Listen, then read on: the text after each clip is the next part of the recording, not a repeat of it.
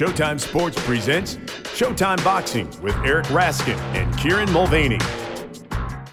Hello and welcome to the 300th and final episode of Showtime Boxing with Raskin and Mulvaney. With my co-host Eric Raskin, I am Kieran Mulvaney. And now, Eric, the end is near. And so, we face our final curtain. Regrets?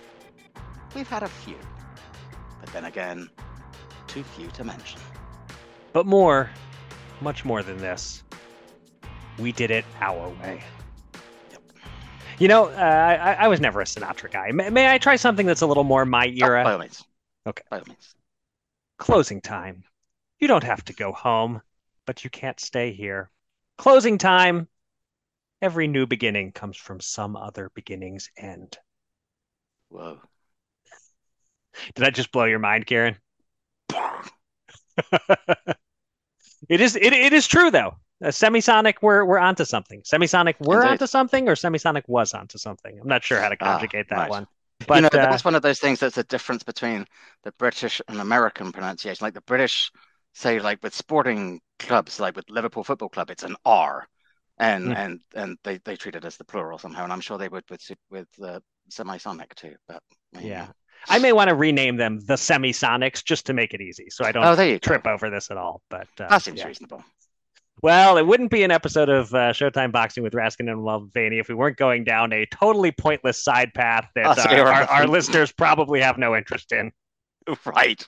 But mildly interests us, and that really, from day one, has been what's important. Yes, that's our calling card. So as I was saying, though, I think Semisonic, we're onto something there with the whole every new beginning, some other beginning's end. There never would have been a Showtime Boxing with Raskin and Mulvaney if not for the HBO Boxing podcast end. And with the end of this one, there is another new beginning. We announced this last week, but just to repeat, the interim champion boxing podcast with Raskin and Mulvaney will debut in January, and you need to go to our Substack and enter your email address to stay informed. The address, once again, is boxingwithraskinmulvaney.substack.com. Totally free to follow along. Some of the podcasts and other content will be free. Some of it will be for paying subscribers only.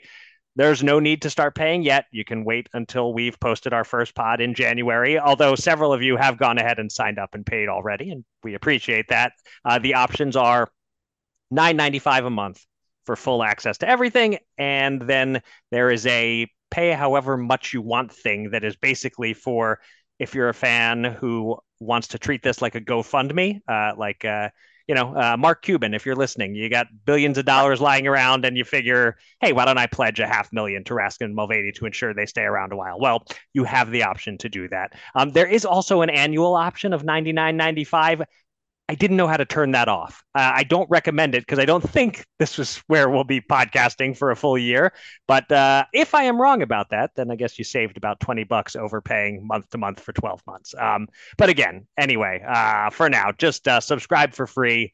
And that way you'll be in the loop when 2024 begins and we're preparing to post our first episode. But one thing we learned already is that when you start a paid subscription, you get to leave a comment as you pay. And we've gotten some wonderful comments already, and I just want to read a couple that stood out. Jetboy0408 wrote, Raskin and Mulvaney provide the best boxing podcast and have been providing free entertainment for 10 plus years.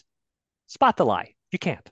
But just on the free front, it's true. This podcast has been free for a very long time. If you're a fan, hopefully you'll see the point in paying for a couple of months. And then this great comment from Ruben. Today, I tweeted you both mentioning I was happy there was still another episode of the podcast left. Just listened to the pod and got this great news. I'm happy to subscribe and support with a paid subscription. Keep up the good work, gents. It might sound weird, but I was sad about Showtime leaving the sport, but was even sadder when I realized the pod would go too. Good to know you guys will still be out there. Thanks so much for that, Ruben. It's insane to be more sad about us than about Showtime exiting boxing, but thanks anyway for saying that. I don't think it sounds weird at all. No? Then your ego's out of control, Kieran. Well, we've known that from the start, though, haven't we? I guess. But before we do go to these pastures new, we have one more Showtime boxing podcast to Mhm. record. We won't have any news or fight reviews or fight recaps on this episode, partly because we're not entirely sure when this will post, but it will presumably be after the big December 23rd card in Saudi Arabia. But we are recording before that card, and given that it is our final pod for Showtime, we're going to do things a little differently anyway. I do have one more fight game with which to test Eric. We have some year-end awards to hand out. But we kick off this final podcast with our final guest, someone who's been synonymous with Showtime Boxing for many years now. He's one of the best and most experienced announcers and analysts in the business. And he's a pretty mean crooner, too. You know, maybe we can get him to sing us all a song. Who knows? He is also our very good friend, and we're delighted to be joined by him on this final podcast. Al Bernstein, welcome back one last time, my friend. Gentlemen, it's an honor to be your final guest, and I'm very happy we could do this, even if it's bittersweet because we're closing something down. Still, I'm very happy to visit with you guys. Yeah, we're thrilled and honored to have you on one last time here, Al. And speaking of bittersweet, the whole broadcast team made it through the final Showtime Championship Boxing broadcast without breaking down or shedding a tear, at least on air. Tell us a Yeah. little about what that experience was like. What were the emotions like? Was it tougher than usual to stay fully focused on the fights? Jim Lampley did enough crying at the end of HBO, didn't he? Good point. Yeah. I believe he cried for both franchises. Um, Yeah. Yeah, it was. Listen, it's funny. You go about your business, getting ready to do a show, and you watch the pieces. Like when we first in rehearsal, we watched the pieces looking back in time. It gave you a little pang. The time I kind of felt it was when those pieces ran on the show. Uh, Mhm. we're in the show. We're watching the lead with the tease. We're watching the one of the final pieces about remembering, and that's when it really hit me. And I thought, wow, there's a finality to this. That this particular iteration of my career and of doing boxing has ended, and for everybody, of course. We felt melancholy, but that's kind of when it hit me. And for the most part, it's a funny thing you're saying this though. Mauro Ronaldo and I both said to each other, at one point I said to him, I said, I'm having fun on this show. Hmm. And he agreed. Maybe there's some attitude about it being the final show. You just, you do what you do, and that's that. But there was something about it that was fun. It's so funny that you say that. Kieran has probably said to me on like 5 different podcasts in the last 2 months, what are they going to do? Fire us? It seems like Exactly. that was your attitude, maybe. Precisely. That was exactly it. And I don't even know if we're joking about it, but maybe there's a subconscious thing to it where you just kind of relax with the moment and you do your thing. And I think everybody was because we'd had time to come to grips with what it was going to be. I think everybody was prepared, and and so we just kind of tried to have a good time with it. Yeah. Obviously, this year and certainly the back half of the year, we've all suspected at least that something might be up. When did you know that the gig was up, that this was happening? Was it only when I think Steven we sort of found sat down out with everyone? it found out. I remember the first time we kind of found out was when we went back to New York to do the studio show of Tim Zhu and Brian Mendoza, I think it was. And that's when we kind of got the news that it was going to be announced. It might have been a day or two before. They wanted to give us just a little bit of a heads up. And, it was kind of crushing.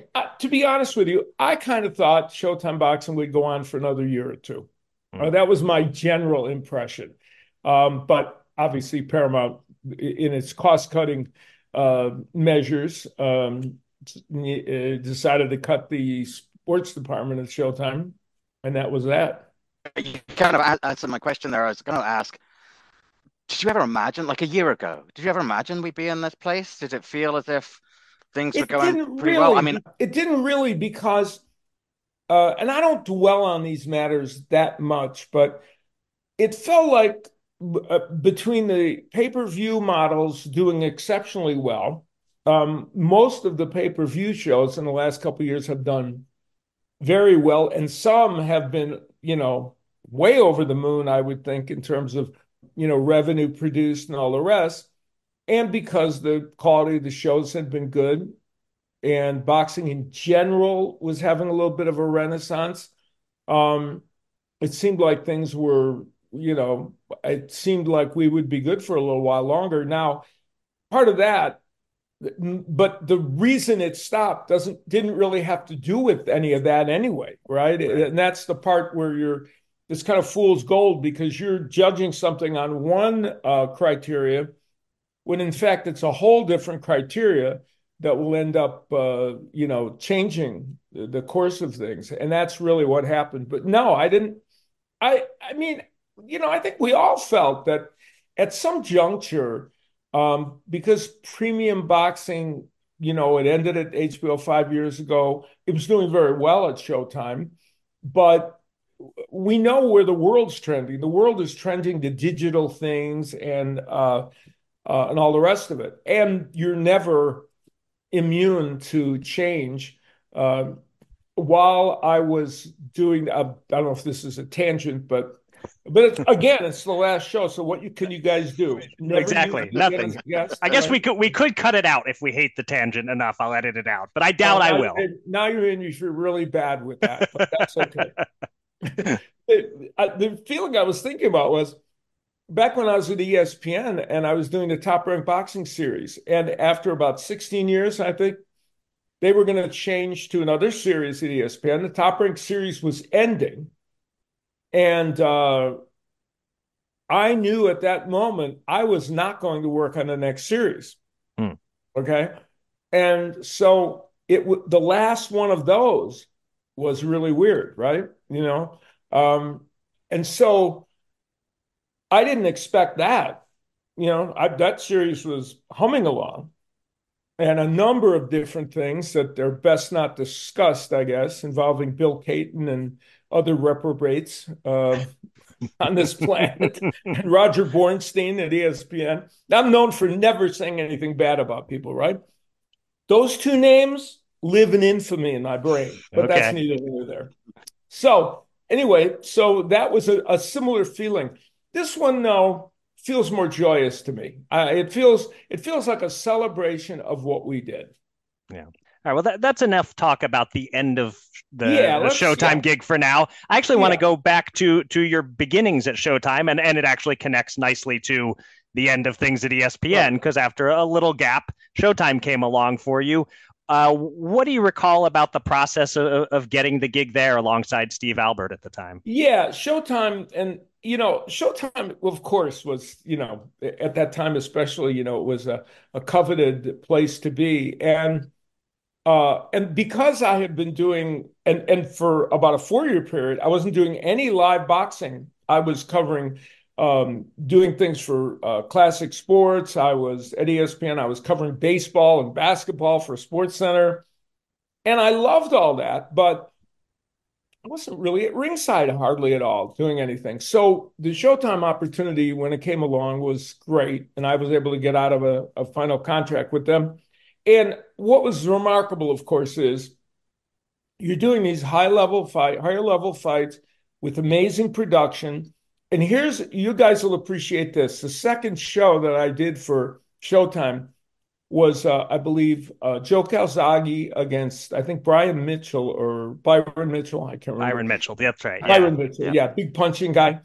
And we went to Wales to do it. And there was only one fight on that show. One. It ended in 1.5 rounds. And I couldn't help but, I saw my plane ticket and I saw what it cost. And I thought, oh my God. I thought I multiplied it out by all of plane tickets. And I said, I was thinking to myself, at ESPN, number one, this would have been 4 plane tickets. And number 2, they would have never flown me across the aisle for a 1.5 round. And I laughed, 1.5 rounds. But it was great. It was wonderful to be there. And, that was the beginning. That was during the Jay Larkin era. And they were everybody retools at various points, right? And I lived through three different at Showtime, three different ruling bodies, if you will. Jay Larkin, then Ken Hirschman, and then Stephen Espinoza. During Jay's period, we were going to the Saturday Nights Without Rights was the theme. Right. And they were doing a lot of different promoters, and it was good. It was really an interesting time. And the bouts were, extremely good, and we had a lot of fun. It's funny the talking about the 1.5 rounds and what the plane ticket costs. It reminds me of when Mike Tyson was blowing people out in a minute and a half in some of his biggest fights, and people would then calculate how many millions of dollars he made per second. I guess it's relative. You weren't quite making millions per second, but not quite Mike Tyson money, but yeah, but it was interesting, and it was a different world for me anyway. And the boxing was really good. And during that period, I mean, I came in 2003, and during that, I don't want to lead into things before you get into them, but during that period was when I had a couple of unique experiences that were at the top of my list. One was Ricky Hatton and Costa Zoo in Manchester, where they filled up that arena, and we had it late at night for the U.S. audience, and the fans had been imbibing for a long time, early in the evening, and they lifted Ricky Hatton in a way. I'm not I'm not the kind of person that pays much stock in esoteric things all the time. Something happened that night. There was some magic that infused Ricky Hatton to make him even better. So that was one thing. And it was shortly after I came. And then, of course, after that came Castillo Corrales, which I'm sure you guys are anxious to deal with. Yeah, I was going to ask, actually, if there is what you would look back on most fondly in your time at Showtime, apart obviously from being on our podcast, which is number one, but after that, over the last 20 years. Well, for one single night, I will say, I mean, it's hard. Let's put it this way. For one fight that kind of encapsulates, in my opinion, both the excellence of Top Rank Boxing as a production unit and the excitement of boxing, I'm hard-pressed to exceed the first fight between Diego Corrales and Jose Luis Castillo. It was, and the astonishing thing is, as you guys well know, there wasn't 20,000 people at Mandalay Bay. There was like 6 or 7 maybe. For whatever reason, everybody knew that fight was going to be great. It didn't get the kind of patronage that you would think. But, what was produced that night was magical. And if there's about 4 or 5 nights in my whole career where I can point to, we're all critical of what we do, and you try not to be delusional about what you think you did was good or bad and find the middle. But there's about 4 or 5 nights that I think were quality nights where I was very proud to have my name attached to the broadcast. That was one of them. Steve Albert, who was my partner at the time, I thought was brilliant in his call of that fight.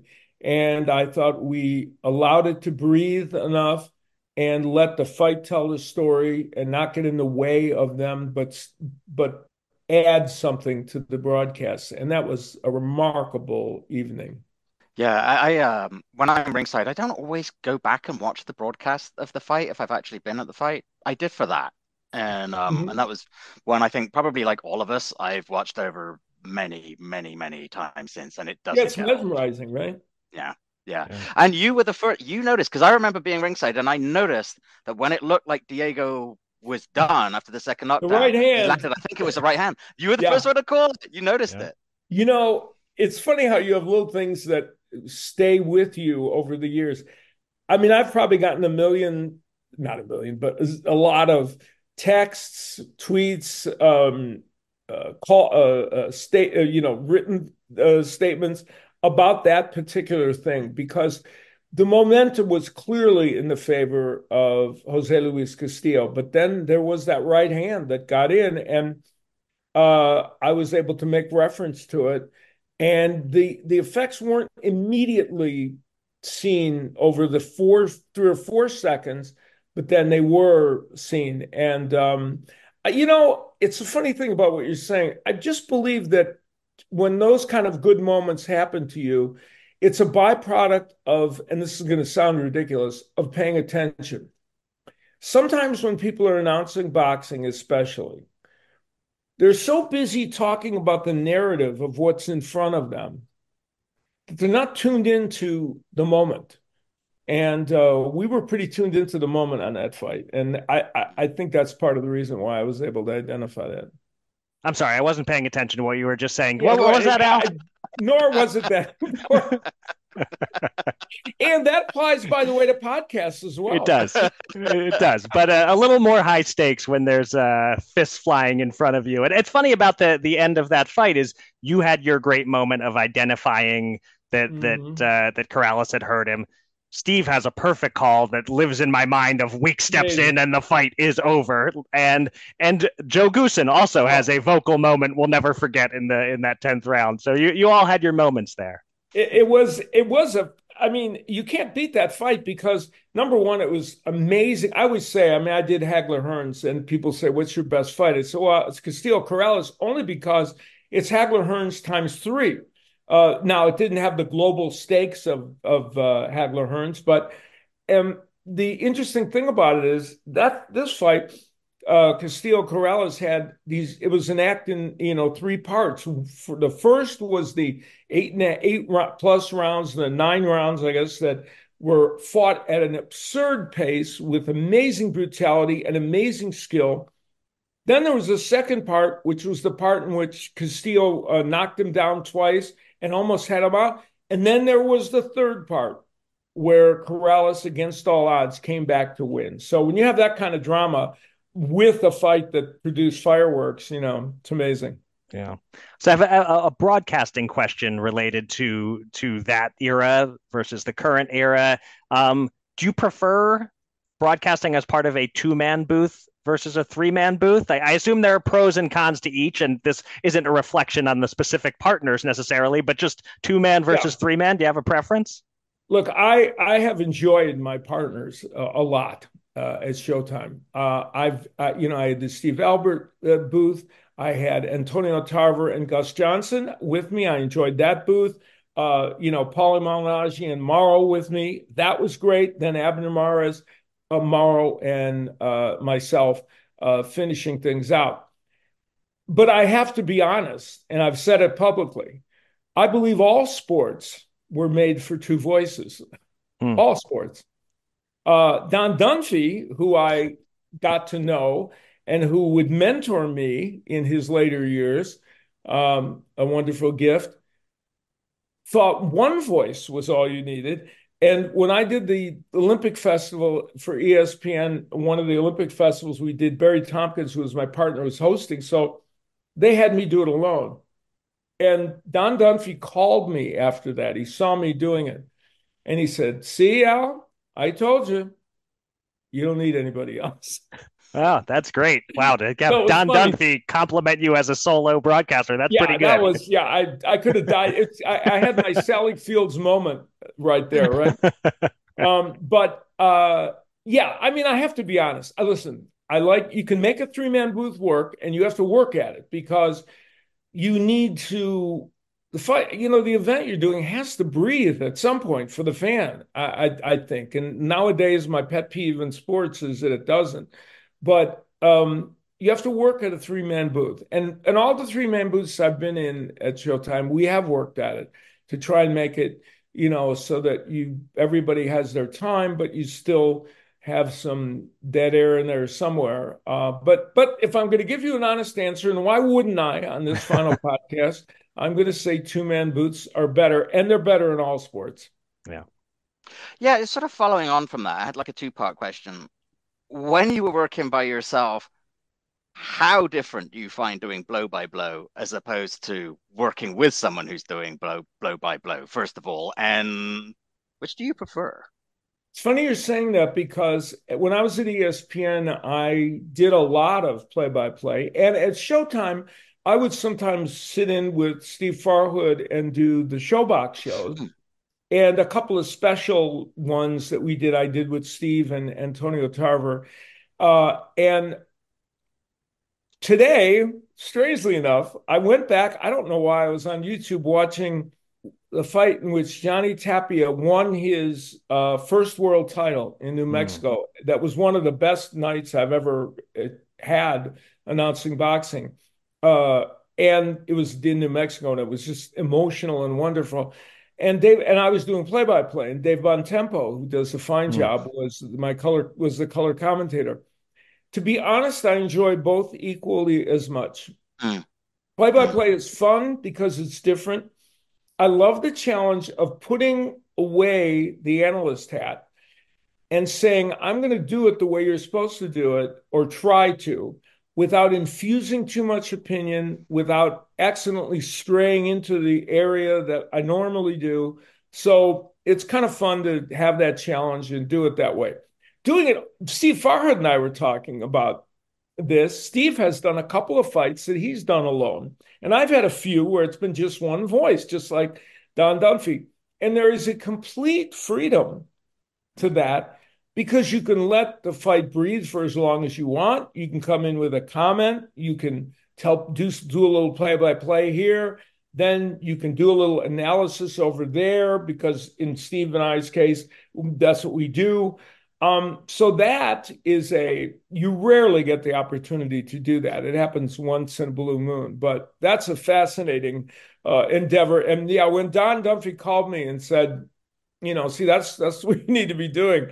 I said, well, that's fun. I said, but you know what? Our ESPN Top Rank Boxing shows were 2.5 hours. And I said, I don't know if I really, and I did by the way, I did one ESPN Top Rank Boxing show for the full 2.5 hours. For some reason, they wanted to try that. Wow. But it is an interesting phenomena when you get to do that. Well, what makes a good ringside analyst? I mean, obviously, you're the one to talk about it. You've done it for almost 40 years now. So what's the success? What's the key? I have a very definitive idea on it. Other people can agree or disagree. I think there are 3 buckets of what you're supposed to do. One is have anecdotal and insightful and or informational material at your disposal. That could be CompuBox numbers. It could be a story about the fighter and what they are or what they do. Knowing that the play-by-play guy is going to do some of that, you still have it all sitting there in case there's a reason to say it.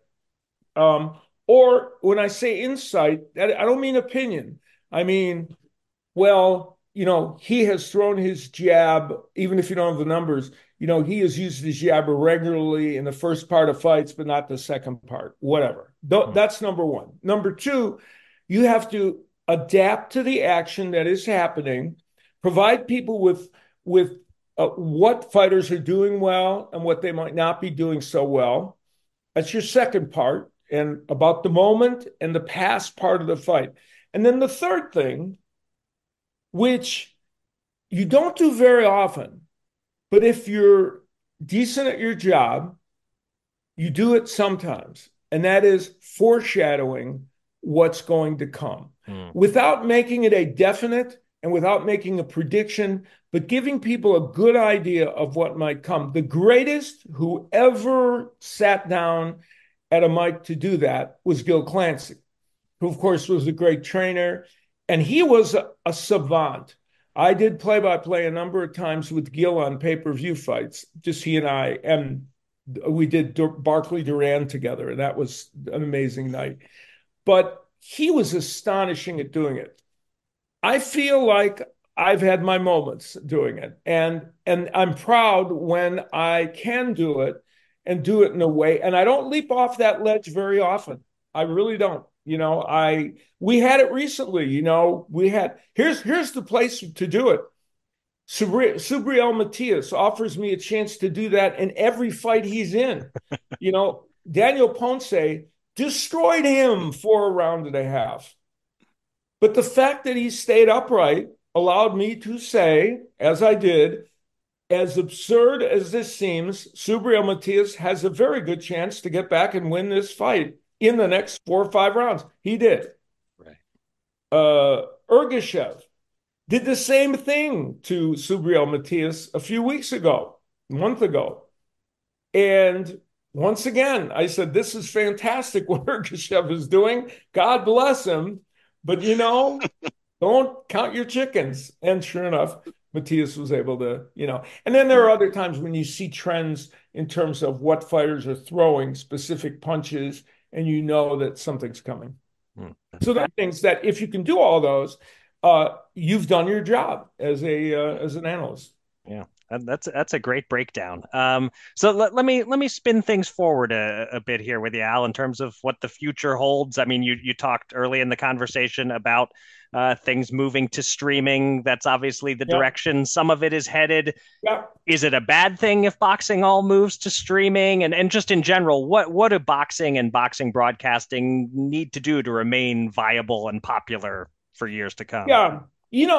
Look, some sports like the NFL, right? I mean, we don't even know what's going to happen with network TV or cable TV. It's going to be around for a while, certainly. But we don't know where, how much longer and where it's going to go.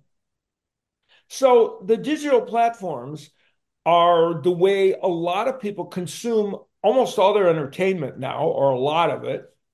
And now those digital platforms want to be in sports, right? Because they know that if they capture all these people, the better chance of keeping them is to have a lot of different things for them, and that includes sports. So it'll feel like they're the network that they should have as their main streaming channel. Boxing is kind of to me, could be a natural fit for that. And we're seeing some of it. You have DAZN already, which pioneered the digital area. PBC is going to a digital platform. And as far as how that plays out for boxing and for the fans, the simple fact is it's about availability. When boxing was on the networks for free, obviously it helped the sport immensely. That went away. It was on premium channels. People got those premium channels, but there was a limited number of people that got them, whether it's HBO or Showtime. Well, let's just be honest. Amazon Prime, for instance, goes to more homes than I think probably Showtime or HBO went to or go to. So in theory, that provides an opportunity for more people. Now, it's still a pay wall because you have to pay for Amazon.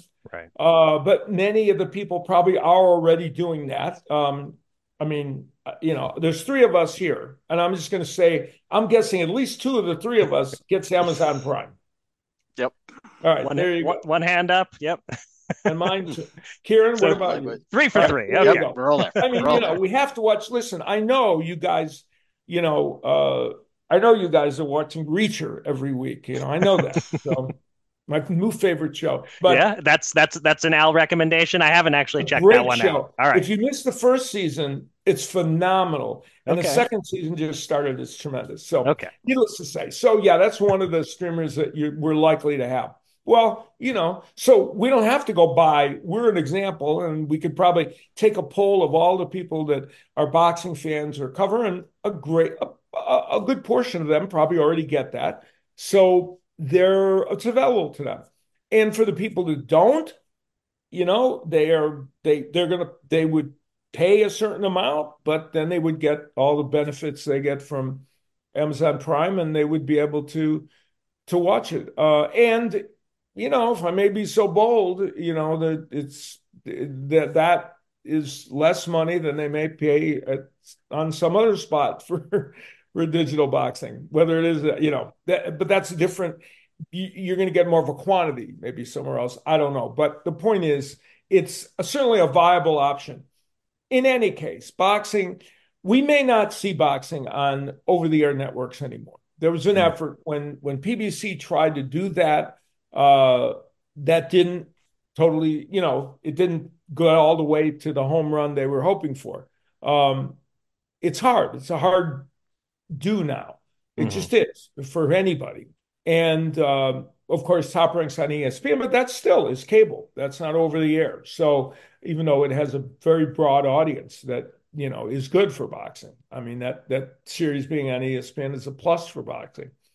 So I think we're going to see a lot more digital. And as long as that digital is available to people, and as long as the production level is good and the sport's presented in a good way, it's the same as anywhere else.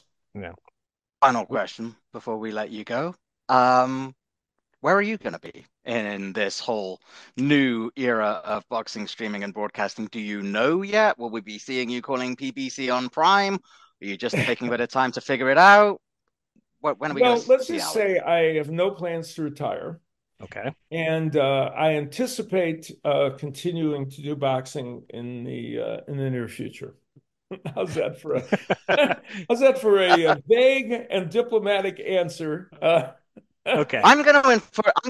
I feel positive about that response. I'm I'm gonna feeling infer positive some about the things there. future, so I'm Uh, hoping to, continue on. And I enjoy doing it. Listen, I would like to do this for a few more years. I enjoy it. I feel like I'm still doing it at the level I would want to be doing it. If I wasn't, I definitely would not want to do it anymore. And I love doing it, and I love focusing in on the sport. I've never been a guy that looked backwards so much anyway, either in the way I call a fight or what I do or how I approach it. So I think I'm of the moment, and I just, I enjoy doing it, and broadcasting is just fun for me. And so I'd like to, I want to continue on, and I feel, very happy about the possibility of doing that. And if there is any awesome. kind of an interim period between the end of Showtime and whatever comes next, Mhm. is a full-time residency at the Tuscany a possibility? Well, yeah, it's interesting you're saying that. I'm doing a show on the 30th in a jazz club here in Las Vegas, as a guest star on the show. And it's funny you're saying that, because I've actually thought to myself that that would be a good time to initiate being a little more regular with the music. Mm-hmm. And so it's weird. I've thought about that. It'll give me a little interim, maybe, time period to do a little bit more of that, because as you well know, I kind of enjoy that as well. Yes, and we will And certainly. you guys are loyal patrons of that. So I That we appreciate are. that very much. That's right, and I would say I haven't seen Reacher. I probably shouldn't say this, but I think the dollar for dollar entertainment value I recommend to our listeners over Reacher or anything else. If you're near the Tuscany when Al is performing, check Okay. it out. Thank you very much. Well, we have fun at those shows. You guys have been by there, and we have a good time. I surround myself with talented people, and we try and make it an enjoyable, fun evening that is, where everybody can leave with a smile on their face. So that's the goal of it. And I'll do that as long as I can do it as well. Right. Try to keep that at a level that I feel like people will enjoy and have fun with. So, that's what is. And let me say, throw back at you guys. Um, we need to continue to have you guys. I know you two work in many different platforms and many different areas, both written and spoken. But the two of you together have made the whole Showtime experience a special one. This podcast has been a very important part of the Showtime array of offerings. And so everybody needs more of you two together on a platform in the future. I'm going to say that that's something that boxing fans need to have. All right, Kieran, we got the clip we needed. We can wrap it up now. I'm here. That's right. I'm here to Exactly. shamelessly provide those for you. Thank Thank you. you. Thank you. We'll be emailing that to Stephen right after this. Yes. Exactly. Yes. You need everybody needs to have more of you two guys. There's no question about that. Yeah. And Thank you. My and I'm wife would not, disagree. it almost sounds like I'm being facetious, and of course I'm not. Uh, One of the good things about this is it provides a place where you can put in perspective. And you guys talk about all boxing, of course, but you can put in perspective the things that just happened, whether it's on a Showtime show or something coming up, or delve into, as you often do, the individual things with people of what they're up to and everything. it gives, I think, a platform for people to help digest things that they've seen and figure out the significance of something, or go back and realize better what they just saw and what they might see in the future. And guess what? You get to do this show, and nobody is spouting ideas that they absolutely don't believe in. Nobody's screaming and yelling. Nobody's calling anybody any names. Although there may have been a little name calling at some point in the show, but yeah. Infrequently. Anyway, I don't know. But so it's a valuable thing, and you guys have provided a great service. And I know we're going to see more of you guys, both in your individual pursuits, but together for sure. Thank you so much, Al. Awesome. Thank you so much, Al, and thank you for being such a great friend of us and of the podcast over the years, and thank you for being our final guest. And yeah, here's to a reunion in 2024. Absolutely. And you know what? We've had fun, a lot of fun in the last month or two in various formats and various places, looking back, because you want to celebrate the memories that you've had, and saying a fond goodbye, and knowing that life moves on and the world moves on. So it's true of every single thing we do, isn't it? So you have to handle it the right way, and move on and go on to the next thing. And that's what we're all doing.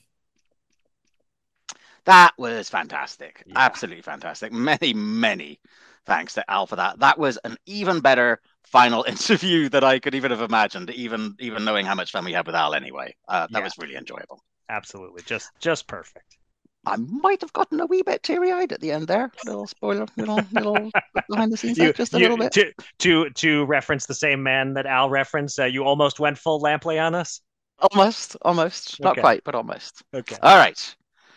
Time now for the final Showtime edition of the fight game. Are you ready, Eric? I guess so.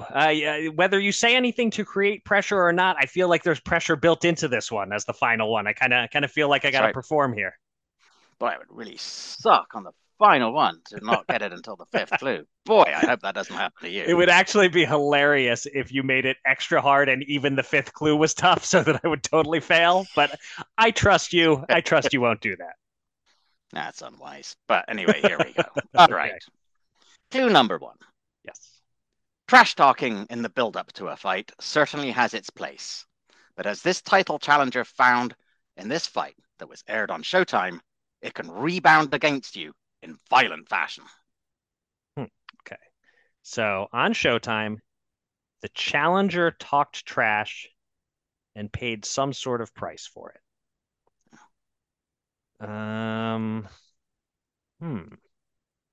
Feel like that. So whatever this trash that he talked had to be somewhat famous, somewhat memorable. Trying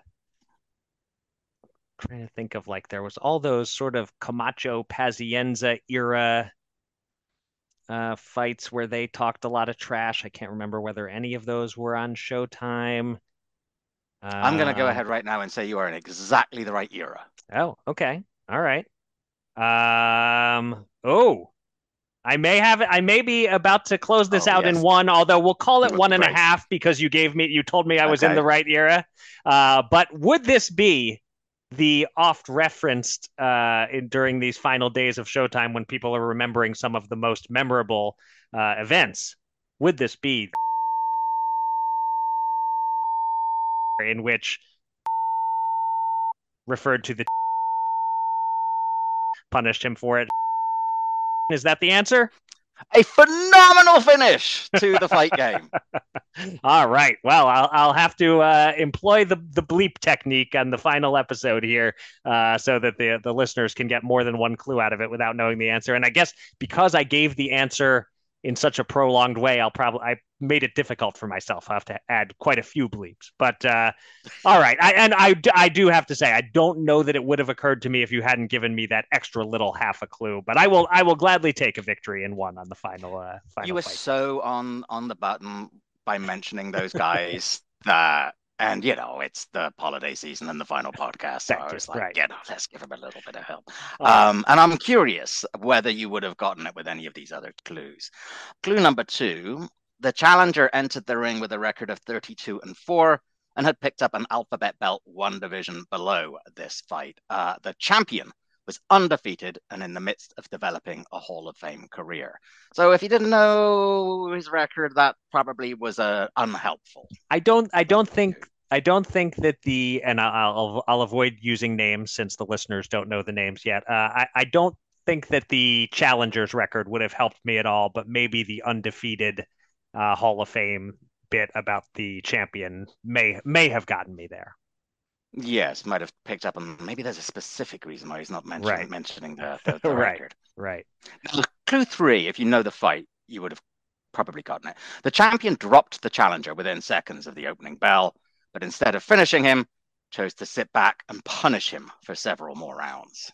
Would you have gotten it with that? I don't even remember the specifics of the fight. I know what round Okay. it ends in, but I didn't remember an early Okay. knockdown, so that may not have helped me. Yeah. Okay. Starting to increase the clues here in clue number Yes. 4. The champion's body attack was so fierce that the challenger's right arm was red from trying to block the multiple left hooks to the liver. It was all to no avail, however, as referee Joe Cortez stepped in to halt the one-sided beating in the 5th round. Yeah, so I think by now, even if it hadn't occurred to me at all in clue 1 and with your little extra hand, I can't imagine a world where I wouldn't have gotten it by 4. And had you not gotten it with 5, we probably would not have been able to get anybody to pay for subscriptions because number 5, there were at least 135,000 people in the arena that night, although it is not recorded how many of them were taxi drivers from Tijuana. Safe to say, however, that they all roared on the Lion of Culiacan as he savaged the unfortunate Mutt. Was that Haugen's nickname, the Mutt? Yeah. I wouldn't have remembered that. There was a documentary about him called Mutt. Oh, okay. Now you can go ahead, I guess, for anyone who got this far and say the fight, the date, whatever. It was Julio Cesar Chavez, TKO 5, Greg Hogan, defending a 140-pound belt, February 20th, 1993. Can you believe it? And what was the alleged attendance there? Like 130,000, something like that? It was, I believe the official attendance was 132,000 and some hundreds. Wow. That was the official paid attendance. Can you imagine? Yeah. Excellent choice of a fight to finish on because that is one of those truly historic Showtime events. So, yeah. You know what I did? I went into the highlights of Showtime Sports document that Chris de Blasio put together. Okay. Because I thought, I wonder if there were any fights he specifically selected. And a lot of them were either too obvious or we've already done. And that was in there. And I thought, and like you said, it had been referenced quite a bit. So I thought, yeah, there you go. Right. Yeah, it's one of those fights that anyone who was there working for Showtime, when you ask them about their Showtime memories, now there are only so many people still working for Showtime who were actually there in the early 90s, but anyone who was there counts it among the sort of keystone memories of their time to be at that scene, that crowd. Everyone has a story of something crazy they witnessed. And of course, it was pretty darn close to peak Julio Cesar Chavez in the ring. Yeah. Yes, indeed. All right. We have one last piece of formal business before we turn out the lights. Handing out the prestigious Showtime Boxing with Raskin and Mulvaney year-end awards. We have nominees for Knockout, Upset, Round, Fight, and Fighter of the Year, so let's go through them one at a time. Eric, hit us with the nominees for KO of the Year and your choice, sir. All right. In this category, we have 5 nominees. In each category, it's 3 to 5. So 5 for this one, including 2 Showtime fights, although Showtime fights don't get any preferential treatment. Taking the nominees chronologically, we have April 8th on Showtime, Brian Mendoza, way behind on the cards. In the 7th round, buckling Sebastian Fundora's knees with a left hook and then knocking him out with a right and a left. On May 20th, in the 12th round of a super flyweight fight, Junto Nakatani finishing off Andrew Maloney with a sudden, brutal left hand. Just 1 week after that, May 27th in Belfast, Luis Alberto Lopez icing Mick Conlon with a right uppercut. Next up, a showbox fight on August 24th. Jordan Short Dog White and Eridson Garcia threw left hooks at the same time in the first round, but White's was shorter and got there first and turned out Garcia's lights. And just last week, December 15th, Yoenis Tellez, a ridiculous left hook in round 10 to knock Livan Navarro unconscious. This is a close one. This is a really tough call. They're all beautiful, savage knockouts. All of them one punch, except Mendoza Fundora. I think Mendoza Fundora was the most significant fight of all these and the most memorable KO. But was it the KO of the year? Nakatani Maloney was the most vicious and visceral for my money. And for sentimental reasons, I kind of want to give it to a Showbox fight, but I won't. I think in the end, not by any decisive margin, but I lean Nakatani KO 12 Maloney just for the absolute brutality of the KO and the way Maloney crumpled. Yeah, there was an abundance of short left hook knockouts this year in that list. I had Nakatani over Maloney as the leader in the clubhouse for a long time. The only thing that gave me a slight pause about it is that Maloney shouldn't have been there in the 12th round. That's a good His point. corner should have pulled him by then.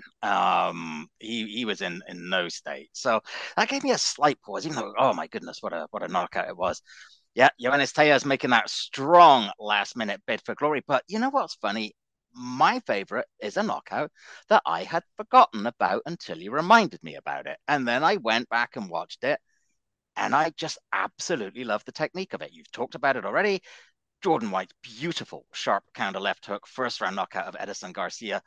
What I liked about it, rewatching it, it's technically so beautiful. It Yeah. was so short, it was so fast. And as you said, it was thrown just as Garcia was launching a punch of his own. I actually took for me, a couple of rewatchings just to, because I was almost distracted by Garcia's Yeah. larger bunts, right? And then you have to watch to see, no, he just stepped inside him with that beautiful, beautiful short left hook. Technically as close to perfect a punch as you'll see.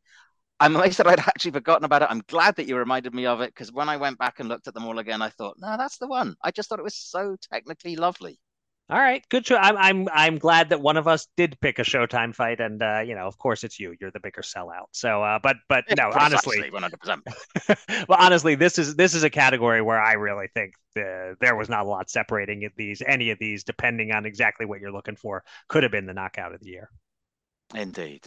Moving on to upset of the year. I don't know that we had too many earth-shaking upsets this year, but we certainly have some decent ones from which to choose. I've put mine because that's the kind of person I am. I haven't methodically organized them chronologically. I've just thrown them together because that's Okay. how I work. Zhang Jilai over Joe Joyce, Brian Mendoza over Sebastian Fundora, Rafael Espinoza over Robesi Ramirez, Chantel Cameron over Katie Taylor in their first fight, and Marlon Tapales over Murajan Akhmadaliev. Um, I thought I didn't really consider Cameron over Taylor too much because I thought that Cameron always had a good shot Mhm. in that fight. I don't know that it was that much of an upset, even if it did take Taylor's undefeated record. I thought about Tapales Akhmadaliev, but I also realized that perhaps that would have been more of a personal thing because I had such a high opinion and continue to over Akhmadaliev. I thought about Mendoza over Fundora. I definitely thought about Espinoza against over Ramirez, but I think we'll be talking about that a little bit more before we're done with this segment. So in the end, I went with Zhang over Joe Joyce. Going into their first fight, Joyce was emerging as the boogeyman of the heavyweight division, and Zhang, he just had not been impressing. And in particular, in a few recent fights, he'd shown a fairly worrying lack of stamina. But in hindsight, it was the perfect style matchup for Zhang and a nightmare one for Joyce, as Zhang just kept tattooing a guy who, again, in hindsight, game plan had become a little bit too much like Homer Simpson against Drederick Tatum. Just hope Right. that the opponents wear themselves out and keep plowing forward.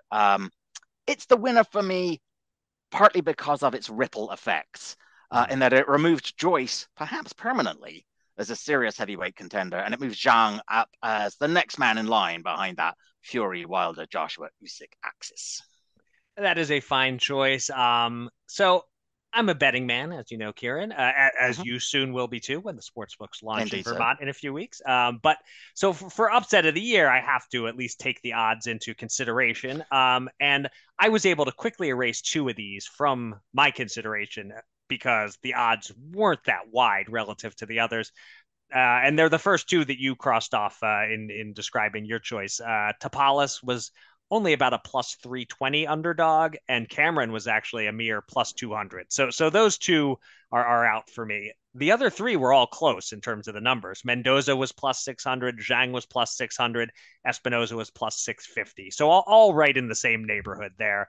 And I bounced back and forth on this a bit because I was quite high on Fundora coming into his fight.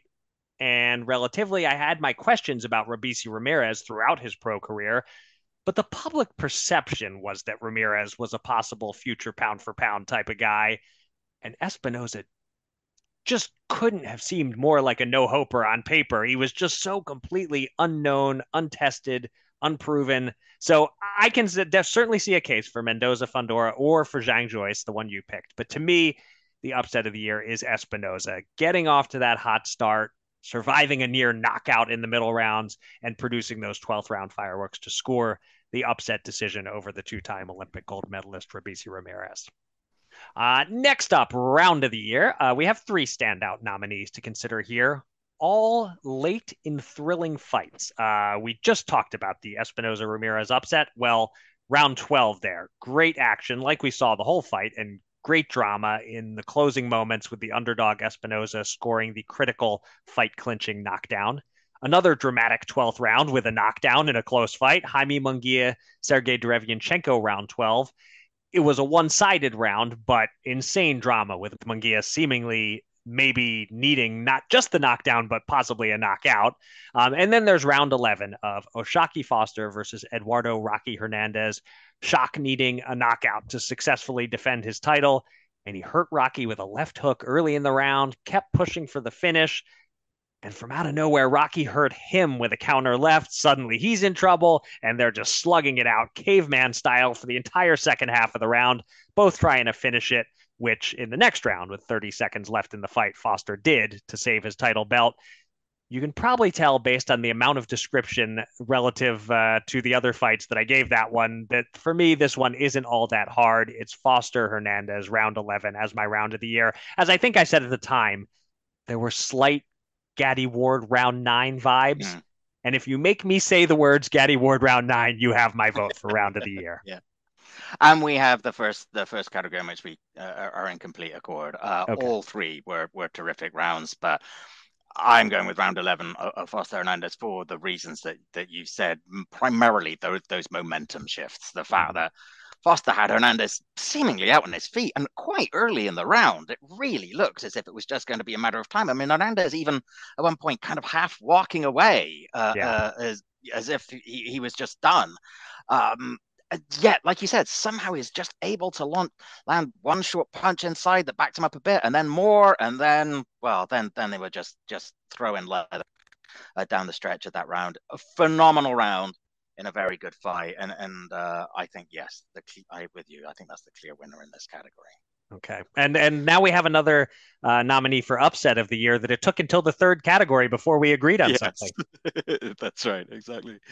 Which leads us to the fight of the year, and our nominees are Jaime Munguia against Sergey Derevianchenko, Joe Cordina over Shavkat Rakimov, and Rafael Espinoza over Robeisy Ramirez. And after watching them through again, I was mighty tempted to throw my vote to Munguia Derevianchenko, which was an absolutely tremendous fight. Again, with those momentum shifts, very hard to tell who was going to win that fight until the very last moment.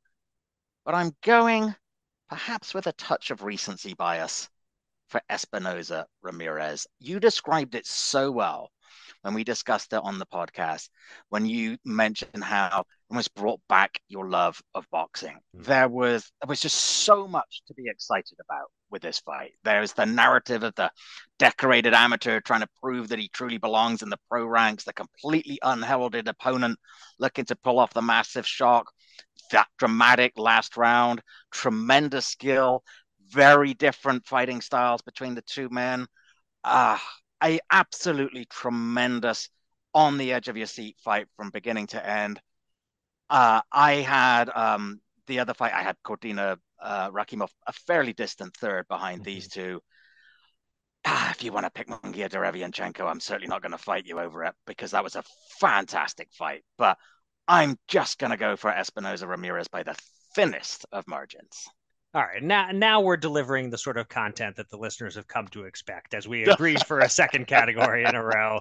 Yeah, the same fight that I picked for upset of the year, I'm picking for fight of the year, Espinoza Ramirez. It may not have had the most sustained action of the three, but for ebb and flow and dramatic swings and watching a fighter come back from the absolute brink in the middle rounds to narrowly win, this was a special fight. Espinoza Ramirez was the fight of the year in my eyes. No fierce arguments with anyone who picks one of the others, but for me, I didn't struggle that much. To me, this was quite clearly my choice for fight of the year. And that brings us to our last category, the ultimate prize, fighter of the year. We have 5 nominees. I'll go alphabetical by last name. Terence Crawford only fought once in 2023, but that one fight was a dominant 9th-round knockout of Errol Spence. Gervonta Davis was on a hell of a trajectory, knocking out Garcias left and right. Hector in January, Ryan in a mega fight in April, but due to legal issues, only had those 2 bouts this year. Devin Haney also fought twice this year, a controversial decision over Vasily Lomachenko in May, and a brilliant shutout of Regis Prograis in December. Naoya Inoue, and this one's tricky because he still has a fight to come on December 26th against Marlon Tapales. The people who are not going on vacation Christmas week and can record pods after that fight will be making Fighter of the Year picks from a better vantage point than us. But we can only do what we can do.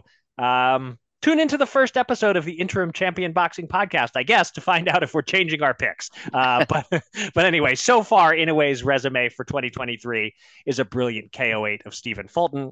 And last nominee, Tim Tszyu, he fought, gasp, 3 times this year. KO9 over Tony Harrison, KO1 Carlos Ocampo, and the unanimous decision win over Brian Mendoza. So those are the nominees.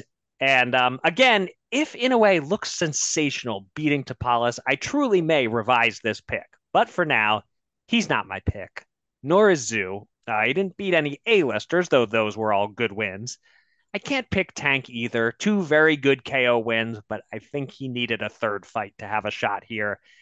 And I can't pick Devin Haney because, I'm sorry, but he was 1-1 this year in my book. If you scored the Loma fight for Haney, then fine. You can justify making Haney your fighter of the year, but I can't. So I'm giving it to a boxer who only fought once this year. And I typically don't like to do that, but when that one win has us spending the entire next week wondering if it was the greatest dominant win over a pound-for-pound level fighter in boxing history, I think it's okay to name that person fighter of the year off a single win. So yeah, Terence Bud Crawford is my 2023 fighter of the year.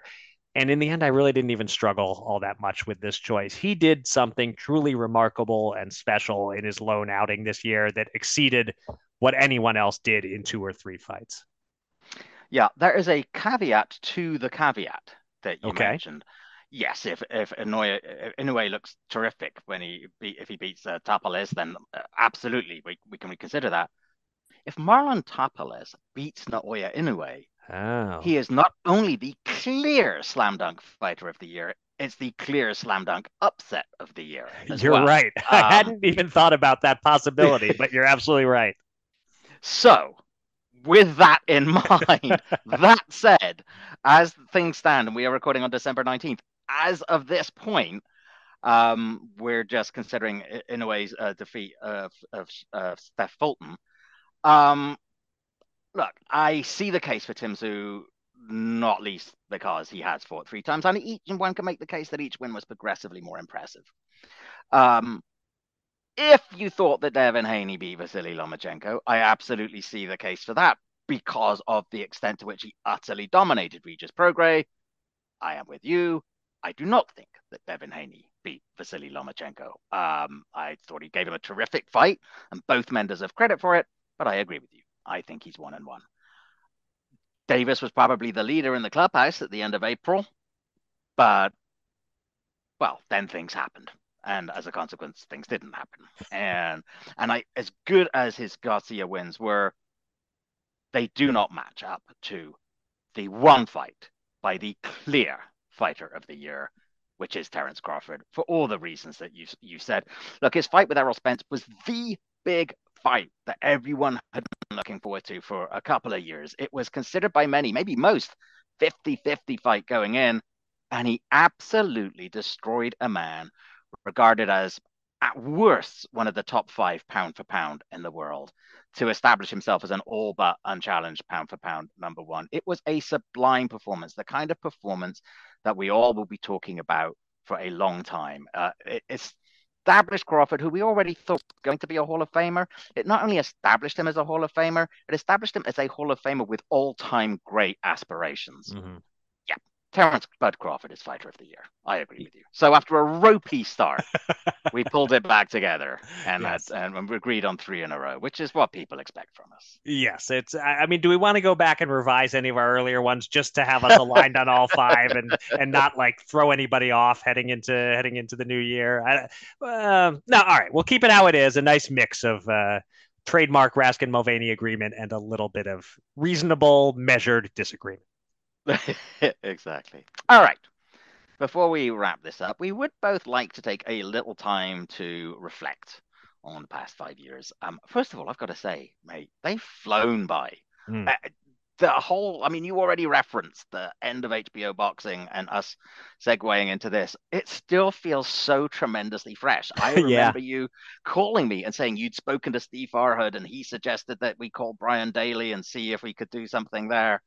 Goodness me, it really has flown. It's amazing to think that 5 years and 300 episodes have passed since then. I think one of the things I've most enjoyed about this podcast is the enormous freedom that everyone at Showtime has given us from day one. Indeed, the fact that we were actively encouraged to address other fights and boxing news outside of the Showtime universe. Folks like Brian Daly, Stephen Espinoza, Seth Nyman, Matt Ryle, they've been wonderful people to work with. They could not have been more supportive.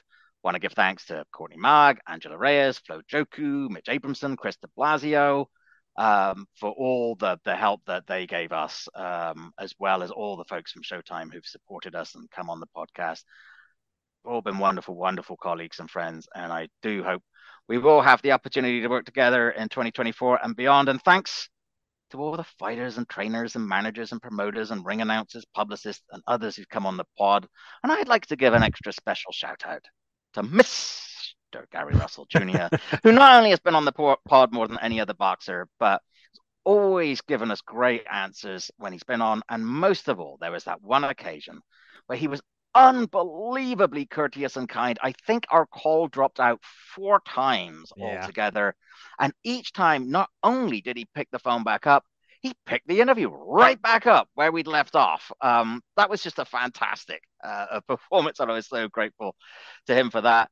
And I also think the other thing I sort of wanted to mention, just as us feeling good about ourselves, was when Jamal Charlo sat down with us in Las Vegas. Oh, yeah. And as he did so, he's telling his people, oh, yeah, this is the podcast we want to be on, and complimenting us for the kind of questions that we asked. And I thought, yeah, that was good. Maybe he'd mistaken us for somebody else, but I like to think not. And and it meant a lot, because I think we've always striven to be respectful of the men and women who literally take their lives into their hands to entertain us. And that's an approach that we will continue to take in the future, Eric. Definitely. Well said. So I'm looking at my notes and my bullet points here, and I feel like my closing comments may be a little or a lot longer than yours. So here's what I'll recommend, Kieran, is please interrupt me periodically. Again, as we discussed on the last episode, the nasally tones, they need interruption. Break it up here and there as you see fit. But 5 years with Showtime feels like a big deal.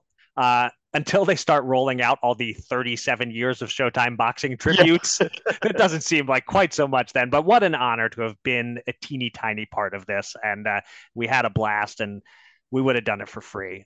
No, that's not true. We definitely would not have done it for free. But as jobs go, it was a pretty damn fun way to spend some time every week. I have a whole laundry list of people to thank. Starting with you, Kieran, I'm not going to get mushy, in part because we're going to keep doing this together in 2024. Exactly. But with the amount of time that you and I spend talking, planning, collaborating, etc., I should hate you by now. I should be so freaking sick of you. But I don't fully hate you. I'm only a little bit sick of you, and that is a testament to you, for sure. That's But fantastic. I mean, nobody else who's known me for that long is that tolerant of me. So, yeah, I don't know if it's because we're rarely actually in the same room. Maybe that helps, but whatever the secret sauce is, it's working. And seriously, I thank you first and foremost. Next, huge thanks to Brian Daly for giving us the yeah, shot, sticking with us, and as you said, having the vision since not just day one, but before day one, really, to tell us, tear up the blueprint for what the HBO pod was. yeah. It shouldn't be all about Showtime Boxing, focus on the whole sport, make it a true boxing podcast. So can't thank BD enough. And in turn, Steven Espinoza, I don't know this for sure, but I assume anything BD greenlit with regard to us required sign off from Steven. So thank you for everything, Steven. Some quicker ones. Yeah, you mentioned most of these people, or maybe even all of these people, but Matt Ryle and the whole social team, Courtney, Seth Nyman, our original producer who helped us get off the ground. And then I want to shout out all the Showtime broadcasters and producers who became regulars on the show. Al, of course, who was the perfect final guest, and at the end read that ass kissing script that we gave him expertly. Um, Steve Farhood, Gordon Hall, both of the BCs, Brian Campbell and Brian Custer, Raul Marquez, Barry Tompkins, Morrow, Abner, Jimmy Lennon, and hey, Paulie too. He made several appearances in the early days. And the guy who I assume made the most appearances as a guest, Breadman Edwards. He merits a shout out for Indeed, sure. he Um, absolutely does. yeah, and of course the listeners. It's nice not to be podcasting into the void. Gotta thank the listeners. So yeah, those are all my thank yous. But I found myself doing a bit of memory laning lately. So just a few things passing through my mind. Some of the segments, top five challenge that stuck, the fight game that stuck. But does anyone remember Make the Match? Yeah, that was fun for a while, and it just disappeared, didn't it? I'm not quite Yeah, sure why. yeah. It didn't quite have the same zing as some of the other Mm. ones. So that one came and went, and then there was during COVID there was the weekly What You Watching segment. kind kind of amazing during COVID, really, that we kept pumping out shows every week when there was no boxing happening for Unbelievable. basically months Yeah. on end. So a few specific memorable moments from the last 5 years. The Hall of Fame weekend in 2022, of Yep. course, especially from that the Bud interview and the Roy interview with the gifted Yep. moment. Um, Joe Goosen in Vegas was a treasure. Yep. And the day before Andre Ward telling us, "Hey, you guys are in the dock." That's Yeah. that's a great moment. Although only you had a speaking part, which was bullshit. Um, the how about the Tim Bradley interview just after he found out he was going into the hall? Yeah. That one wasn't in person, but that was another favorite of mine. Less favorite on our first Vegas trip for Showtime in 2019, the Caleb Plant incident. Memorable, not in a good way, but it's not even that bad. I'm overblowing it, of course, but I yeah, loved it personally. yeah, he wasn't giving you the death stare. Right. And I don't know about you, I'm ready to talk about the one interview we recorded that never aired. Oh, Yeah, quite possibly the low point of doing this podcast. We had an interview with Andy Ruiz, and it was going fine yep. for a couple of minutes, and then Skype crapped out on us and dropped the call. So we called him back, apologized, continued the interview, and Skype screwed us again after like 30 seconds. So we are going to ask him to switch to Zoom. We're calling him. He's not answering, understandably, for him to be Yes. thinking, fuck those guys. So Yep. in the end, we had like 2 minutes of an Andy Ruiz interview and we had to ditch it. It was awful. I felt sick to my stomach. But Yep. it does reflect upon how freaking awesome Mr. Gary Russell Jr. is Yes. for the incident you were talking about. Gotta love that guy. Yeah. So one other thing that I have to say is that I feel like we really are going out on a high note with the interviews the last couple of months. Basically since the end was announced, it was Steve, it was Raul, then Brian, then Gordon, then Barry, then Steven, and then Al. And I just loved having the opportunity to get all of their insights one more time, Yeah. one last time in this particular iteration of the podcast. I feel like we David Morelled across the finish line, right? We could have been excused for finishing up drawing comparisons to Guerrero and Berto, but I like to think we Morelled the last couple of months. Nice. I'm all about using that as a verb going forward. I think that could Morelled. be our challenge for, yeah, Okay. yeah. Yes. We shall endeavor. Just blew it out. Yeah. Yeah, we Yeah. shall endeavor to continue to morel from this point forward. And now that we've made his name mean a positive verb, he'll probably, get stopped in one round in his next fight, and morel will take on a different meaning. But for now, we are morelling and proud of it. There's one other interview I do feel compelled to mention, and that's Kurt Scooby. I Oh, mean, yes. I loved talking to, and thank you, Steve Pratt, somebody Mhm. else we should be acknowledging, Yeah. who is the one who encouraged us to talk to Kurt. That was one of the most fun interviews we did. What a delightful guy he was. I really did enjoy that one. But yeah, I had some notes to say some nice things about you, and then I thought, wow, we're going to be doing this again in a few weeks. What's the point? I thought, so I didn't say them. But you said nice things about me once again, making me seem like the bad guy. Well, seem like. Come on, you Yeah. are. Oh, You're the there you heel. go. That's it. Let it out. That's it. Let's all get it out of our system before we do our new podcast. There you go. that was us fighting right there. That's what it sounds like. That was it. That was it. I'm mildly miffed, sir. I am pretend peeved at you. There you go. And I do want to reiterate what you said.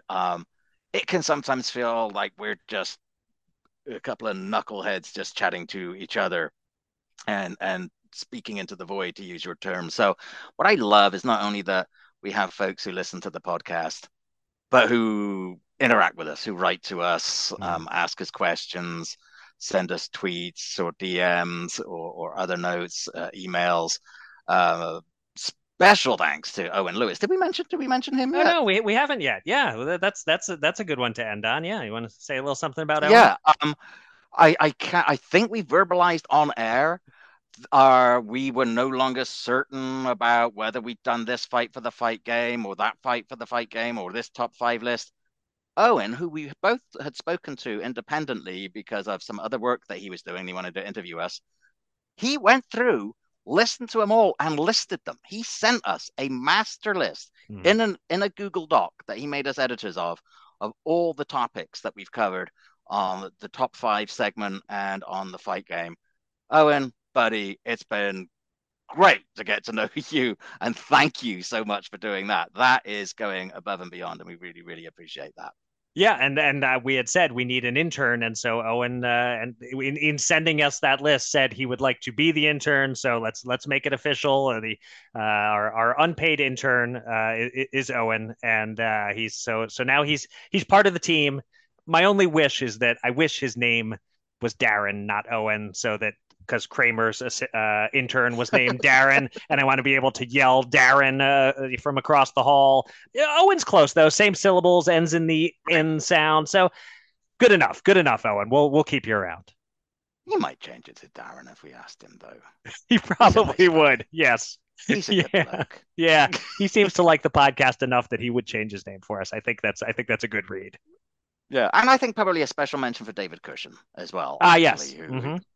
Who is just one of our most regular correspondents, and a Hall of Fame weekend is just fantastic.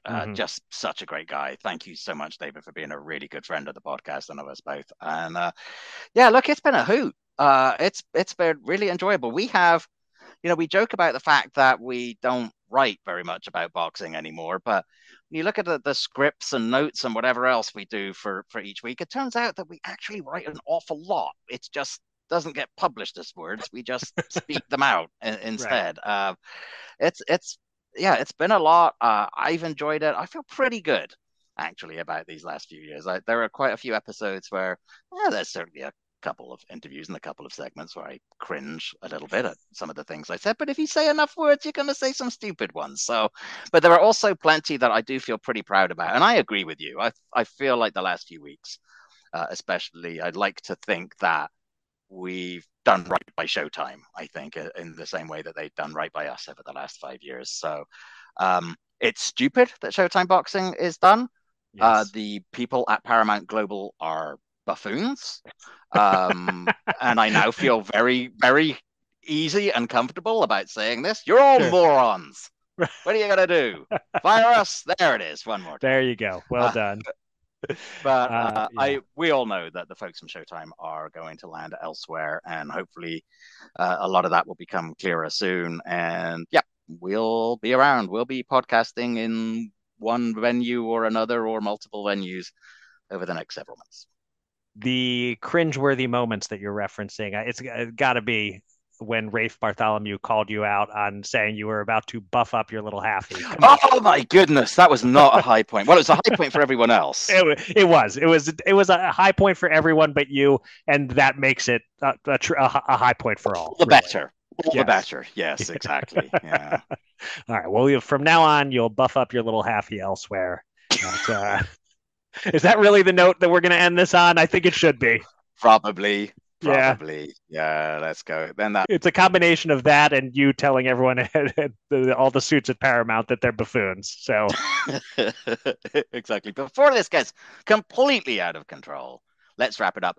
Thanks very much again to all of you for listening over the last 5 years and 300 episodes of Showtime Boxing with Raskin and Mulvaney. It has genuinely been a joy.